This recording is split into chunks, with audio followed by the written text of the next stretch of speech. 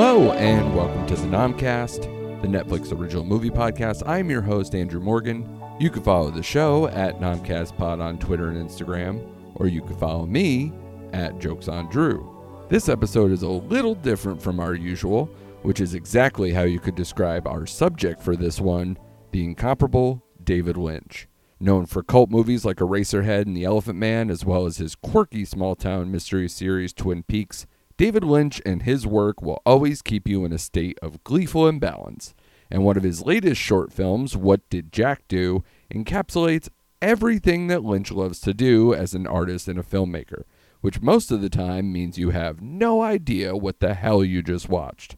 To help me figure this one out and talk about everything David Lynch, I brought on Mike Butler, co-host of the Forgotten Cinema podcast, which releases full breakdowns of movies that have been lost to movie history every single Wednesday.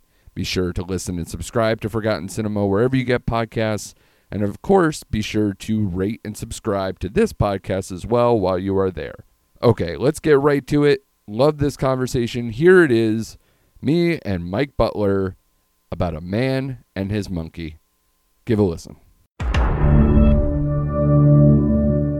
Can I record all my dialogue backwards and then you play it forwards again for the audience? Yeah, exactly. Anything to make it more Lynchian, Absolutely. I'm totally about it. I can actually get up and dance to the whole thing if you want. Slow dancing.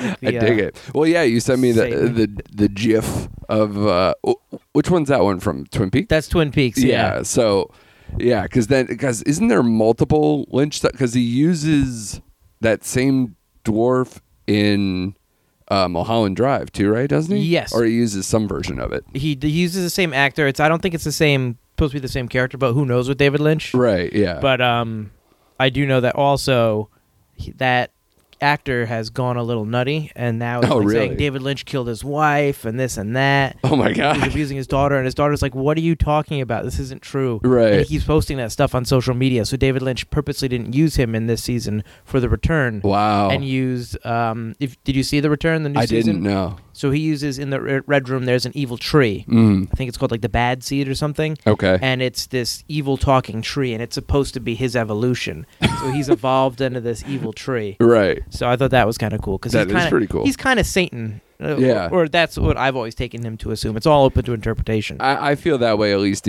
I've seen Mulholland Drive, and I've seen him in bits and pieces. I wasn't the biggest Twin Peaks guy, which is weird because I recently, upon the great Forgotten Cinema episode of Blue Velvet, I rewatched that recently. Thank you. And I enjoyed that movie a lot. Blue Velvet's a little more... It's actually wildly straightforward. For Lynch, it's super straightforward. Yeah. There's the one scene toward the end where Hopper's taking him on the ride and everything like that, and people disappear from the hotel room instantly, and the lady dances on top of the car. Yeah. But after that, other than that, it's just kind of, it's got some of his signature style. Right. But it's got a story. Yeah, I mean, that you can follow. Hopper, his gang, and that kind of intermingling with Dean Stockwell from Quantum Leap. Dean Stockwell, who's amazing. Yeah, who does the song and everything else in there, too. So you got the dancing woman, you got him, you got the...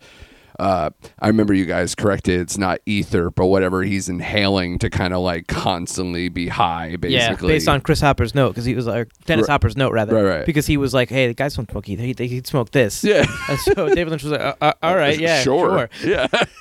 That's why you bring Hopper around. You want I know what drug you smoke. addict. Yeah. Right. Yeah, exactly. You want the insane drug addict on your set if you're going to make a movie like this. So, obviously, when I listened to the episode, it struck me how much of a Lynch fan you are. Like, I feel like there's a big divide. Like, there's very few people like me who, like, dip your toe into David Lynch. There's usually, like, the fanatics, in which I'm finding them a lot on film Twitter based on this being released. And then there's people who are like, Lynch is a fucking madman. No, thank you. Like, I don't get this. Oh, he is a madman. Yeah. no doubt about that. Right. And if you try to get his stuff, I mean, he even tells you sometimes there's nothing to get. Nothing to get. Some of it's based on his nightmares. Some of it's just stuff he wants to try and do, see how it would look or see how it affects you. Sure. He's not. That's what I think I bring it up in my episode is for Forgotten Cinema about Lynch, and I'll bring it up here, is I love Lynch because he's authentically weird. Yeah. He's not trying to be this artiste, which usually in like film school, they showed us a bunch of this kind of crap. Right. And most of it I was like, no, next. Right. Next. Yeah. And then I hit him, and he's not like those, drama school people like, let's do Hamlet, but just the emotions. It's right, yeah. He's actually like, I just want to be weird. Yeah. And it's just, it works and it's good. But it is a style of art because I feel like sometimes when I'm watching Lynch, because I think a lot of people do read into his films more often, even if they don't deserve it, even by his own estimation. Oh, yeah, sure. So to me, that is an artistic feeling. That is like me when I go to a museum and I want to know how long to stare at the thing to like look like I'm trying to interpret something versus like just, yep, I like that. No, I don't like that. Like with film, you can get like subtle text and themes. And we were talking about Blue Velvet. I mean, there's a lot of, stuff in there with the bugs and some of the other things that like the Robin and certain other things that he used almost like an author would, like or an artist would, to kind of signify things. But then there's something like this short that we're about to talk about. Short is fairly straightforward. This is it's Blue wild. Velvet of his shorts. I hope it's straightforward because to me, this is Lynch to a T in the sense of a lot of things that you just said. Number one, his movies, Blue Velvet being one of them, Mulholland Drive being another, Lost Highway, a lot. He likes to deal in noir. He likes to deal with procedural, but then just kind of flip things on its ear a lot. Yeah. And this is no different. With Blue Velvet. Yeah, exactly. Yeah. It was scissors. But he does that though a lot. He uses these type of themes to kind of, be like, here's the underbelly of what looks like a normal, perfect situation or society or family or what, some kind of unit, some kind of thing that he probably praised in his childhood or something. Because, he's of an age where he was probably born in the mid to late 40s, I would believe. I think he just turned 74, I read. So, he's raised in like what some people crystallize as like the idyllic 50s, even though obviously not actually his race plays a part in that. But in general, you get the Wonder Years effect, right? You get that like, glossy hued suburbs, perfectly cut lawns, everybody knows your neighbor, yada, yada. So he plays with that a lot with Blue Velvet, even though it seems like a period piece, but it's not. It's just kind of like it's at a time, it's very anachronistic. But the beginning is definitely gives you that Leave It to Beaver 50s town. Yes, absolutely. Aesthetic, yeah. Which, I mean, even in Jack or in Twin Peaks or in Mulholland Drive, he's got pieces of like, here's idyllic society. Yeah. And here's some 50s style and here's some 40s style. He peppers in that stuff that he grew up watching. Yeah. But doesn't necessarily maybe agree with. Sure. Yeah. And obviously, like I said, this one is not much different. Obviously, the difference here is a monkey. But even that is, this whole thing plays into kind of what you were saying too, where he just likes to try things. From what I understand is that this might be actually a showcase piece, that this is actually something of a larger thing. And I guess that's a lot of things he does with shorts or other pieces he'll publish somewhere, whether it's in a film festival situation like this, where it was originally put out in a French film festival and then brought home to the States for his own. The Festival of Disruption is where he originally had it released, which I believe is his own festival, if I'm not mistaken. Or he's a big helps part curate it. Absolutely. Yeah. But from what I understand, that this might actually be the start of, or like a fragment of a writing project he's had in the works for a long time that involves like aliens and some other weird things that like this could be a snippet. I'm okay of something. With that. Yeah, and it makes sense, like if there's talking animals and things like that there could be some kind of supernatural thing that he has going on in his own Lynchian way. A supernatural thing you may never see. It could be part of the rumored Twin Peaks season 4. It could be, for all I know. But I know that there was actual, things that were discussed online when I saw it that said this might be the start of a Netflix movie or series that he's doing. I'm okay. And so, are you okay with that? Other than Twin Peaks, I mean, what was the last thing? I mean, I can't remember. I can't remember the last full feature or series that he really took part in. I mean, weirdly enough, he's done more acting and cameos in the last 5-10 years, which he's fairly good at. I mean, I like when he appears on stuff because he's weird. Do you have a favorite? Because I mean, like, even though he's, slightly persona non grata right now, he was really great in that 2-episode Louis part in Louis. Did you watch Louis? Yeah, he was good in because he was his agent. That was his bizarre. Yeah, exactly. So that was so cool. He was really. I mean, he's really good in Twin Peaks. He's really good. Yeah, as the FBI director, he can't hear. Yeah, so you always have to speak up. I think he does a really good job at that. Yeah. So I mean, like he's got quite a bit. I think I wrote down a few because I didn't even know some of them. He's actually a narrator for a Netflix movie, Girlfriend's Day, that has Bob Odenkirk is the lead in that. It's like kind of a dark comedy. He was a reoccurring role on The Cleveland Show. I never watched it. Nobody did. That's why I ended up dying on the vine a little bit. Cleveland Show. Of course you did. It was okay. Yeah. I mean, I do remember him. I kind of remember him being on that show. Yeah. But I guess, even then he does like a lot of voiceover work and things that, you just wouldn't expect. And yet, obviously, in this one, quote unquote, he's 2 roles. I will say quote unquote because in every listing that it's on, it's always Jack or Jack Cruz somewhere. Like, obviously, for anyone who's seen this, I would hope if you're tuning in that there's a singing sequence that we just watched right before we turn on the mics. I love it. Yeah, and there's a fucking album, Mike. There's a vinyl pressing of that song, the extended version of that song, and a B-side that is recorded as David Lynch and Jack Cruz. So there's I'm gonna have to make that my wedding song. I know. I love it. But yeah, it's amazing what he can accomplish. And like I said, this one is fairly straightforward. The casting obviously is mostly just him and a monkey. Well, that's where the weirdness kind of comes in. But his wife is the waitress too. I had no idea until I looked up who she was. Oh, I had never met his wife. Right.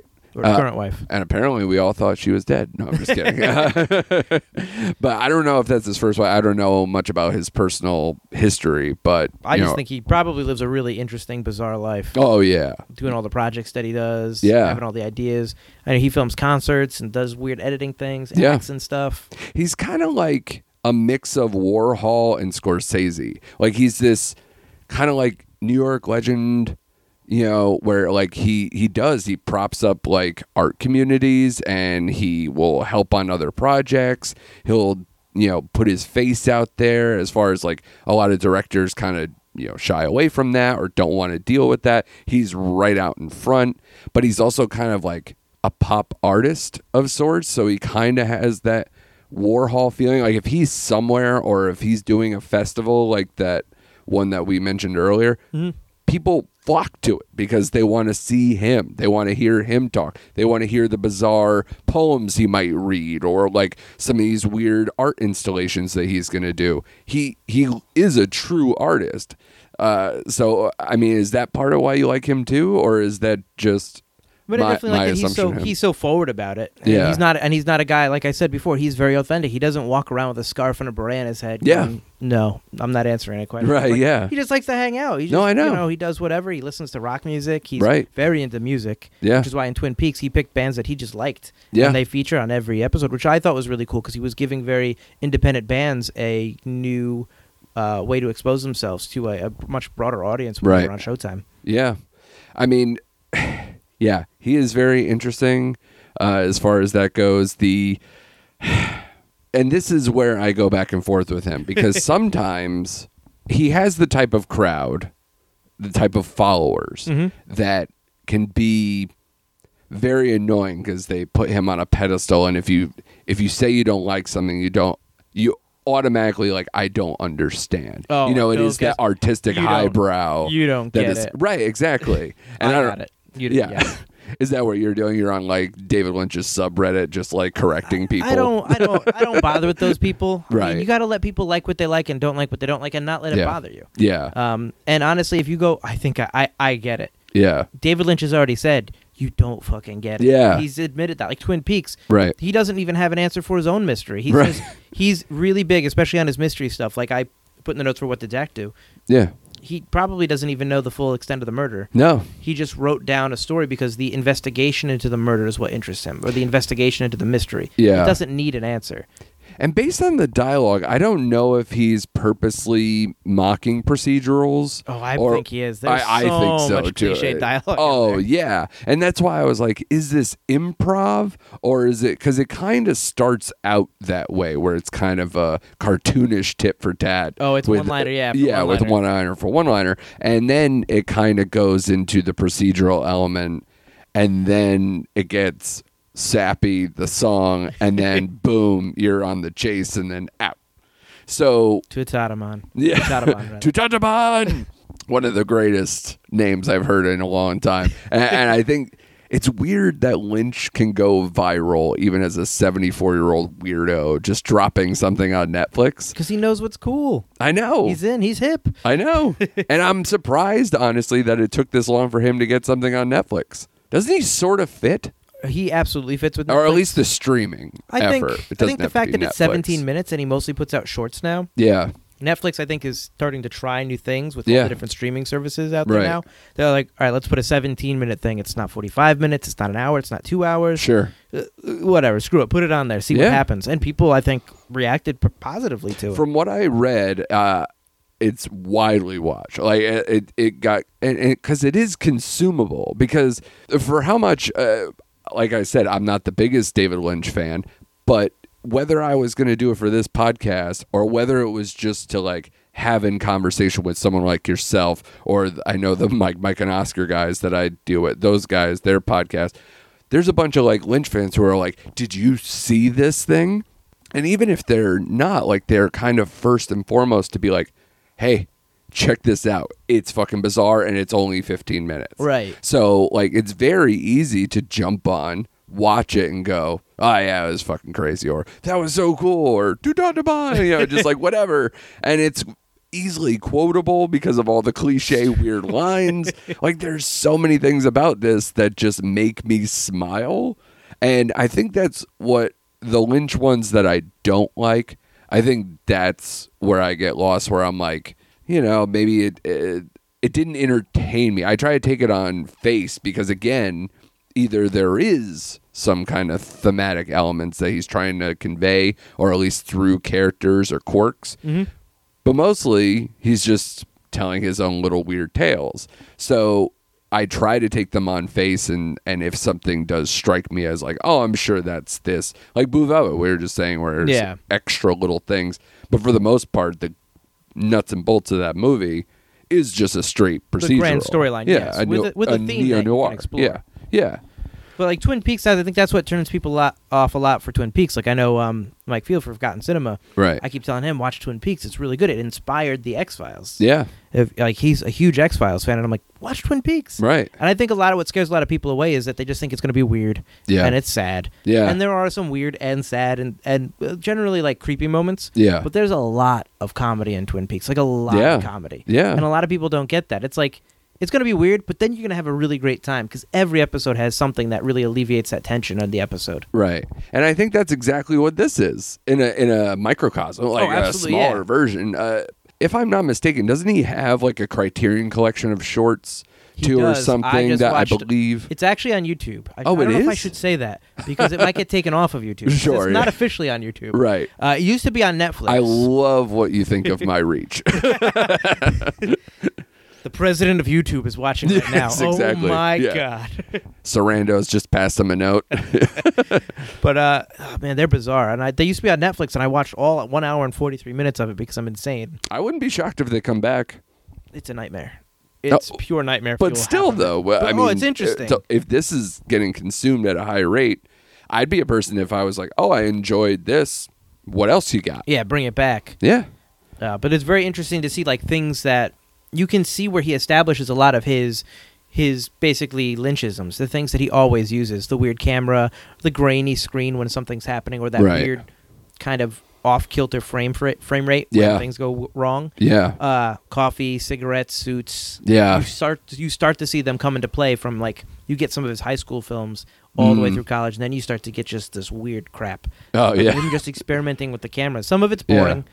Sure. Some of it's really creepy. Well, you were in film school, or you just for acting, but you took the film classes? I was trying to do a major, so I was just shy of like one credit, but I didn't want to go for a whole new semester film class. Yeah. So I ended up minoring. But I took most of the classes, and it's just both the drama major and the film major both showed Lynch stuff and just Lynchian stuff, because obviously it's all about the art. Well, what I was going to say is that it's not just Lynch. Like when I was doing, TV and film production studies, like there's at least one of those guys there. It's going to do like, this is my art film type things that, everybody has to suffer through. I know Mike Field went to NYFA, and that's obviously chock full of that stuff, which they think it's going to get them noticed. They think it's going to get them attention, and it's not, because in the end, a lot of that's derivative. Yeah. And that's what sets Lynch apart, is that his weird stuff has that humor in it, and he's not preoccupied with making something that's going to be artsy. Right. He's just making something in his mind that he has to get out. Right. Where a lot of these guys are just like, I have to make something so highbrow. Right. No one's going to get it. Yeah. Until they say they get it, and that's when I get it. Right. Exactly. But this film, this short, yes. What did you like about it? Oh, man, there's so much I like about it. First, it stars a capuchin monkey. Yes. Where at first, when I clicked on it, I looked at it because I just saw the image. I didn't know the monkey was going to talk. Oh, yeah. I'm sorry, I didn't know Jack was going to talk. Right, yeah, exactly. Have some respect. But as I looked at the screenshot, I was like, his mouth looks a little funny for a capuchin monkey. Yeah. And then, of course, he starts speaking, and I was smile across my face. I'm like, this monkey talks. I am all in no matter what happens in this. Now, he reminded me of one of my other favorite film monkeys. Do you have some favorite film monkeys of your own? Because this monkey reminds me of the smoking monkey in Hangover 2, because it's the same type of monkey. Do you have any other ones that like stand out for you? I mean, I really love the most modern Planet of the Apes movies, even though they were fake. Yeah. But I thought those were fantastic. I was going to say, do you have to choose whether you're a Caesar or whether you're Koba? Yeah. I mean, Koba was fantastic. I got to be I'm a Koba guy. Just oh, man. Yeah. But you can't help but feel for, the Nazi monkey. He didn't know what he was saluting. It's true. And he just had some bad dates. I always felt bad for that monkey, that poor monkey. Yeah. I'm partial to the Outbreak monkey. He's very close to this one too. When we did we got a lot of responses online as to like what your favorite movie that monkey Outbreak is. Monkey almost destroyed the world. I know, but he's adorable. He is so adorable. There you got that. A lot of love for Dunstan from Dunstan Checks In. You got Clyde from Anything. Any Which Way But Loose. I saw a lot of that. Yeah. So there's a lot of good work, and I would put this right up there with it. I think maybe it's not too late. Throw Jack in for the Oscar race. I think so. I mean, it's very early now if we're crossing into 2020, but I think this will have some legs. I hope so. Yeah, because it's fantastic. I hope he presents. And then Tutatabon, just the chicken just runs across stage. And he screams and runs.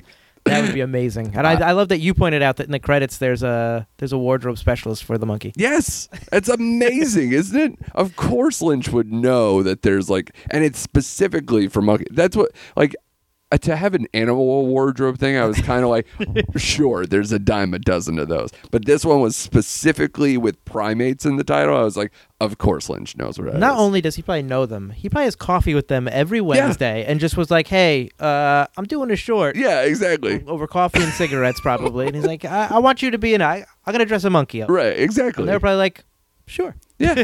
When his wife's probably not a waitress, she's probably a proprietor of said primate establishment. So, yeah.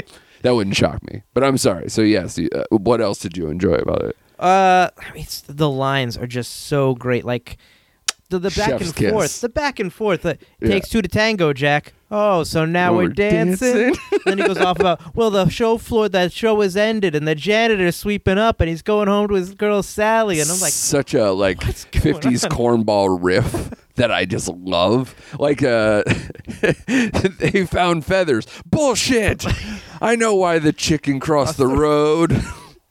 Oh, no. There's an elephant in the room. Start talking turkey. What, you think you just rolled a 7? I don't even know what that... Well, I know what that means, but Jesus, in that situation, I have no idea. Don't you know? She cried all night long over you. My favorite when... besides just the screaming at the end that I absolutely laugh my ass off every time, is you're brewing a poisonous batch. Because I want to make that a thing going forward. Anytime someone upsets you, yeah, you're brewing a poisonous batch. It's a great line. And even though some of these are so corny, it's amazing that they just make me laugh every single time. Because you know what he's doing. You know that it's a riff off of just bad police procedural dialogue. Yeah. It's just like, or I guess you could also say crime dialogue. It's like a lot of mob bosses will use that to each other too in the 50s. Yeah. This is, the monkey version of SVU. And the set's great too. Yeah. I love the set. I don't know where the hell they shot it. A warehouse or a basement? I'm unsure, but I do know that Lynch obviously had his hands in everything. Like his initial credit says just written, edited, and directed. Mm-hmm. But that wasn't where it ended. He did I believe, the sound design, sound mixing, and was the set designer and worked in the construction. I believe all So he did all of this. Like, this is all him. So, and I'm not saying that as like a huge brag because it's a very basic setup. It's a typical noir, mostly in the shadows, besides, kind of the interrogation table at the train station. And it's very simple. But with that said, this is just him like, this is my idea. You want to get a handful of people together and just shoot this crazy shit? When you're thinking about shooting it? Tomorrow. Yeah, basically. I mean, because a lot of the people that he uses, again, his wife is the waitress. Mm-hmm. The cameraman for this, he's used plenty of times before. The person who, I believe... his producers are all, old hat to him. So it's just him, like, just calling in some people like, hey, if you got a free moment in a couple of weeks, I just want to do a silly thing. You want to come do a silly thing? And people go, yeah, because you're fucking David Lynch. Yeah. Who knows how much he got for it from Netflix? Well, see, this is the funny thing, too. So he didn't pay for this either. The money was donated to him from the French Film Society that ran the film festival that it premiered at. So he got like 10 grand to shoot this. Isn't that amazing to you? I'm going to do a short film with a monkey. Oh, yes, here. Yeah. I don't even think it got that far. They just went, whatever you want to do, and this is what he gave. I'm thinking about doing... What are you writing? Thank you. Though, weirdly enough, I think they said 2 or 3 years before this was released. He had said, I guess in some flippant interview, red carpet or something, they were like, oh, what are you up to next? And he's like, working with a monkey named Jack. And literally, this is what happened. That's awesome. Which is, again, why I think this might be something that has extra tentacles to it, that it's whether it's part of a larger script or a series of something, and this is just a taste of the craziness that's pouring out of his head right now. Or he's on the same forums laughing his ass off at everybody saying that there's going to be more to this. And he's just like, nope. And he's petting Jack, who's still got his suit on there. Yeah. Or he's in his pajamas. He's got like monkey pajamas. Hey, man, if you're going to go to that place, you don't just get the one outfit. Oh, no. Jack's got a closet. A full wardrobe. Yeah, a full ensemble. The other thing I love about this, and we talked about how, it's done, just $10,000. He did it all himself. Like, you look at this on Netflix, it's on Netflix, and it's like anybody who's an aspiring film student or filmmaker or anybody who wants to create, look at what he did with so little and how much people are talking with it. Obviously, he's a name, but you could do something like it. Just be honest about yourself. Don't, like, copy him. For sure. But look at what you can do if you really just put the work in. Yeah. And, I mean, and Netflix is getting more into the short medium. They have at least 1 or 2 of the Oscar-nominated shorts on Netflix right now that I think maybe they're both responsible for. So they dip their toes in anything that will get them praise, subscribe, awards, whatever it is for them. They just want to be part of the conversation of film and television. So, and Lynch is part of that community. So it makes sense, but it is something that, especially with the Criterion Channel that came out. I'm surprised like something like this didn't land there. So what do you think that how interesting is it to you that it's here? Like, what does that say to you instead of something like Criterion? I think it speaks to the evolution of video content creation, because you got was it Quibi, I think, coming out soon. Yep. And I think maybe that's why Netflix is maybe getting some of these shorter things on, because those are going to be 10-minute, I think up to 10 minutes, right? Something like that. I know, yeah. Short form films like Reno 911's coming back. Spielberg's developing something for him and stuff like that. So Netflix is maybe like, well, let's try it out. If that's what Netflix was so great at the beginning, is they caught onto the streaming platform before anybody else really went, oh, this might be a good thing. It's like, yeah. So maybe Netflix, like, put the long form stuff on, put shows on, put movies on, put half-hour cartoons. That's the beauty of their platform. You don't need to choose.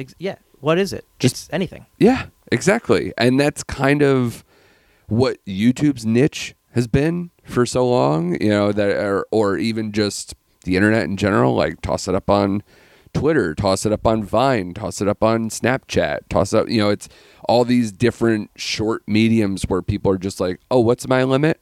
All right, I know where to put that. Yep. Put it in an Instagram story. Put it on, Facebook. Go to Facebook Live with this. Everybody has an outlet for something to consume, and Netflix is just another place that it's like, well, what's the prestige version of this? Yep. And absolutely, yeah. And here we are. We want to be a place for that, and that's why people go to them. It's like, I could go to YouTube for a 17-minute short film. But is it going to be something I want to watch? Right. It's like, if it's on Netflix, at least someone has vetted it for me. Yeah. And I know, okay, it's watchable. Yeah. It might not be great, but it's watchable, and I'm going to be on Netflix anyway. That's why people will be bored. They're not going to go through YouTube all the time. They're going to go out, throw up Netflix. What's on? No, I know. Absolutely. And I think that's why this is weirdly catching on with a lot of people, especially on film Twitter and anywhere else. Is there anything else that struck out to you? I mean, obviously, I don't want to belabor a 15-minute short. But it's 17 minutes. Yeah, I mean, we've already been talking for 30 minutes, so we're already doubling the output. But, what do you hope that this is a larger thing? Do you hope that this is maybe a sneak into? He's 74 years old. I would like to see him do more features. I mean, look at Clint Eastwood. He's like 100 billion years old. It's true. Yeah, I would love. He's making up whole other stories with Richard Jewell. Richard Jewell too. He's like, let's put a journalist, but let's not actually do the journalism. I love it. Perfect. Yeah. Is it racist? I don't know. I also love it. I'm sure. Yeah. But I would love to see him do more. I mean, I would really want to see a season 4 of Twin Peaks. I mean, it left on a cliffhanger, but I'm sure that's how he wanted it. Sure. But if this is part of a large format film that he does, or another actual full feature, I'm down with that too, because we've said it so long since before, and starring a monkey, I'm even more all for it. A monkey who loves a chicken and her full feathery feather breasts. Well, I think that's a perfect place to end for that. What do you guys got coming up for Forgotten Cinema? Obviously, it's one of my favorite pods, and I've been on there, and I definitely love having you guys on here as well. So what do you guys got coming up? Thank you so much for the shout out. Yeah. Forgotten Cinema, we release every Wednesday on all podcast platforms. Right now, we are beginning our season 4. We just released Ghost Town. We've got Meet Joe Black coming up. We've got other cool films in season 4, like 3 Days of the Condor, which I had never seen before. Yeah. And then, we got those 13 episodes, and then we're going to season 5, which is our audience choice season. So I was going to say, I saw you guys put that out. Soon, yeah. So you guys have that down, the movies that you're going to do for that season already? We have cemented it down, but we have not announced what the films will be at. So we'll figure out some fun way to put them out. Well, because I know you put it out on socials. I was curious to see if you were still taking submissions, and I'm not saying this for myself, because Mike, I sent him a huge list. And we got your list. Yeah, I'm sure. But obviously, if anyone listens to this and they want to reach out and be like, hey, I love your show. We always take submissions. So we say that at the end of every episode, if you guys want us to watch a film, suggest it. We'll put it on the list. We'll get to it. It's just so happens to be this entire season is going to be all curated by the fans. Nice. So it'll be interesting. Very cool, man. I dig what you guys do. Obviously, you have other podcasts. If you feel free to shout those out too. I know Two Player Bros. Got Crack Open Open with Mike and Elise, which is with my fiance Elise, where we crack open a new beer, or actually we do a couple wines now. Yeah. Every week, where we talk about the history of the brewery or vineyard, the history of the wine or beer, like how it's made and all that. Then we do tasting notes, and then we just kind of go over the latest pop culture news and reviews, what's on. And then I've got Two Player Bros, which is taking a backseat for a little while, but we're going to start up again at the beginning of March with PAX East. Oh, very cool. I'm going out there to Boston and checking that out. Sweet. So hopefully there'll be some awesome news that I'll be broadcasting from there. Yeah. Do you do like the gamer cons and things like that this too? This will be the first con that I've gone to for games. Okay. I've been to like Comic-Con, sure, where they've released some cool games and had sure. test stuff. But this will be my first full. It's just a million video games. We'll see if I come back deaf or not. I imagine it's going to be loud. Well, I know that you and I are mutual friends of Russ Lyman, who obviously has kind of like dedicated his life to video games in some fashion. And obviously, I see him go to like the retro. Oh, he goes everywhere. He does. He goes all over the country, it looks like. I mean, obviously, he has a show car to do it in, so it's a little bit different. Are you thinking about changing over your vehicle preference? When we were working together, because me and Russ used to work together in the theater. Yeah. I always joked that I was going to get a blue Scion. Yeah. And deck it out like Sonic the Hedgehog. So we have dueling franchise cars. Well, you only have a few. What is it? Next week? The movie? Yeah. All right, I need a lot of blue fur. Yeah. I'll get this going.